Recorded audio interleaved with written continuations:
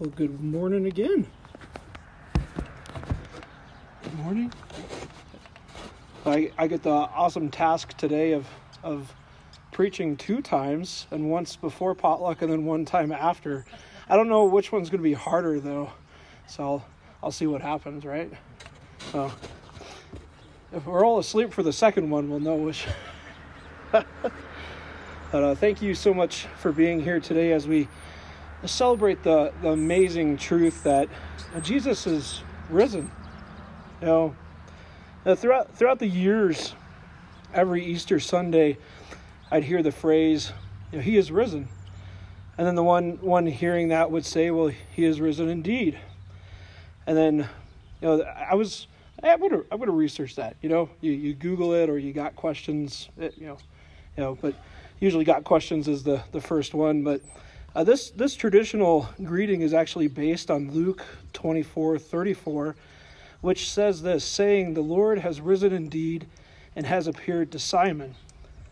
This is an address that we should have together between each other as a joyous reminder of the news of that morning, from that morning, that Jesus' death was not in vain, because in his death he has overcome sin and death itself. In the resurrection of Christ, we are given hope in salvation. And we look forward to our very own resurrection and eternal life found in Jesus, the Messiah.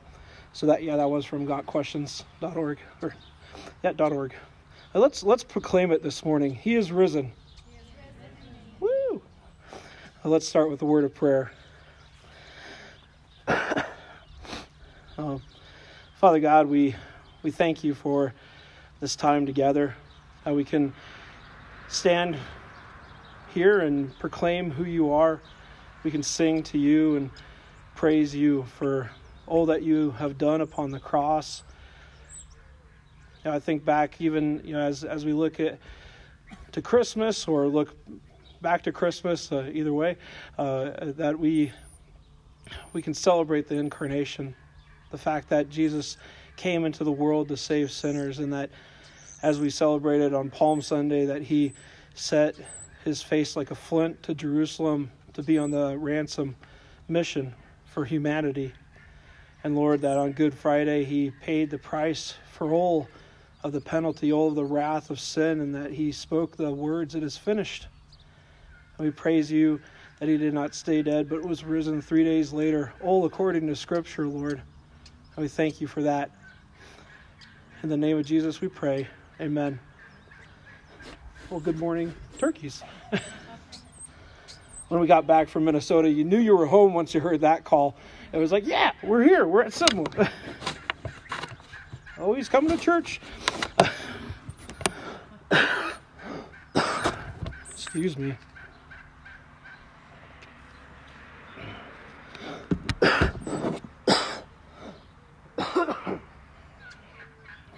Excuse me. Humanity, from the beginning, has had a quest that is a question for more. And we ask, is there more? Is there more to life? Is there more to this or that? Is there more meaning? What we are striking at there with that question is a quest for purpose. We are constantly looking for more, for meaning, for something or someone to fulfill us. Christianity proclaims and points to this truth, that this question, this quest, has been answered. Yes, there is more. We can find purpose, and we have the proof. We only need to look at one event, the resurrection of Jesus the Messiah from the dead, to see that the Son of Man who was put to death is now alive. Paul says this in the book of Romans, declared to be the Son of God in power according to the Spirit of holiness by his resurrection from the dead, Jesus Christ our Lord. We see that the resurrection tells us and shows us that the proof is here. Jesus is the Son of God, and that he has always been that, is declared, Paul says, for all to know and see. The resurrection is a historical fact that no one can merely pass by. Two of the most more famous apologists, Lee Strobel and Josh McDowell, that was the part that they couldn't get past. And then they became Christian apologists. So it's pretty cool. We see that the Son of God has come to set us free from sin and death. And he has come, in fact, to show us God. John the Apostle states this in his gospel. And the Word became flesh and dwelt among us, and we have seen his glory, the glory as of the only Son from the Father, full of grace and truth. And he goes on a few verses later, no one has ever seen God. The only God who is at the Father's side, he has made him known. Now, Jesus is the Word from God. He came here to show us him, and he came with grace and truth to show us the unseen God. This is revealed to us, that there is a God. From creation to the spoken word, we have all of these proofs now, not just the resurrection, but all of these proofs that there is a God, that he is not silent, that he has created, that he has formed and framed all that is seen and unseen, and he has given his law, his promise, and his Son. And all of this is God showing himself to humanity, telling all of us of him and of their need of salvation and of the judgment of all things to come. And we are all without excuse because we have all the proof we need. Paul says this matter-of-factly in Romans, for his invisible attributes, namely his eternal power and his divine nature, have been clearly perceived ever since the creation of the world in things that have been made, so that they are without excuse. And whatever we are looking through, looking for, whatever we are struggling with, we can find redemption here in Christ Jesus. We can be justified in the sight of God. And we have someone then that will be with us throughout our lives, because he understands where we're at. The author of Hebrews states this, for we do not have a high priest who is unable to sympathize with our weaknesses, but in every respect has been tempted as we are, yet without sin. See, we walk in a life full of struggle, full of hardship and sin, full of things we're dealing with. As we walk in this life, we have someone who can help us in everything, and that is Jesus. And also this, the scripture, a movable pulpit. The Bible. The Bible is the breathed out word of God. It is profitable for teaching and correction and reproof and training, that we can be ready in season and out of season for every good work that God has for us. As we gather today, we come to celebrate, to worship, and to call out to the world, come. Now, Jesus says this in the Gospel of Matthew. He says, come to me, all who labor and are heavy laden, and I will give you rest. Take my yoke upon you and learn from me, for I am gentle and lowly in heart, and you will find rest for your souls. For my yoke is easy and my burden is light. And when we're down and out, when we're struggling, we come to Jesus, and he will give us rest. We learn from him. He is gentle and lowly, and he will walk with us throughout life. Here in Christ, we find the very rest we need for our souls. For his yoke is easy and his burden is light. We see that, from the verses in Hebrews, that he is the one that can understand all of our problems and pains. He knows all the issues, and he came to deal with the very root of our problem, which is sin, and he dealt with it upon the cross. Paul says it matter-of-factly in Colossians, that for in him all the fullness of God was pleased to dwell and through him to reconcile to himself all things, whether on earth or in heaven, making peace by the blood of his cross. God in the flesh came to deal with all of our problems. How cool is that? See, the one that has made all things, the one who is above all things, came to bring us back to himself.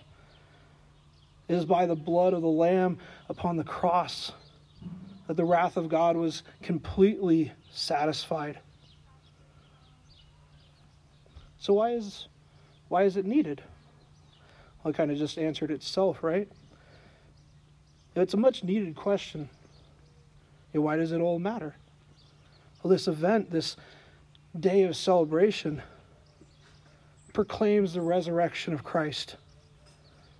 The one who died for you and me and all of humanity came back from the dead and defeated something that we cannot defeat or wage before a holy God, and death itself. It matters because one day we will stand before a holy and almighty God. We will give an account to our lives. I think the question is do we want to be alone on that day, or do we want someone beside us? And that someone can stand before God and tell his Father that we are blameless because we are hidden in him. Now, Jesus has overcome everything that we cannot. He is the final word from God, and everything comes together through him and in him, and he is the judge of all things. And by him, he is reaching down to all of humanity. The author of Hebrews says this: long ago, at many times and in many ways, God spoke to our fathers by the prophets. But in these last days, he has spoken to us by his Son, whom he has appointed the heir of all things, through whom he also created the world. And he is the radiance of the glory of God and the exact imprint of his nature. And he upholds the universe by the word of his power. After making purification for sins, he sat down at the right hand of the Majesty on high.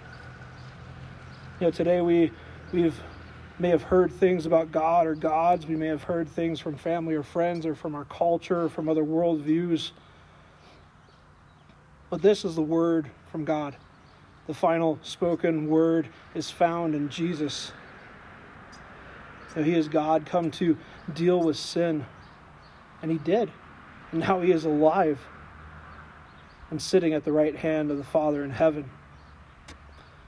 Today, if you don't know Jesus, know that he calls. He calls to you to come and receive him and find grace and mercy in his everlasting and ever-loving arms. He's gentle and lowly, and he calls us to come.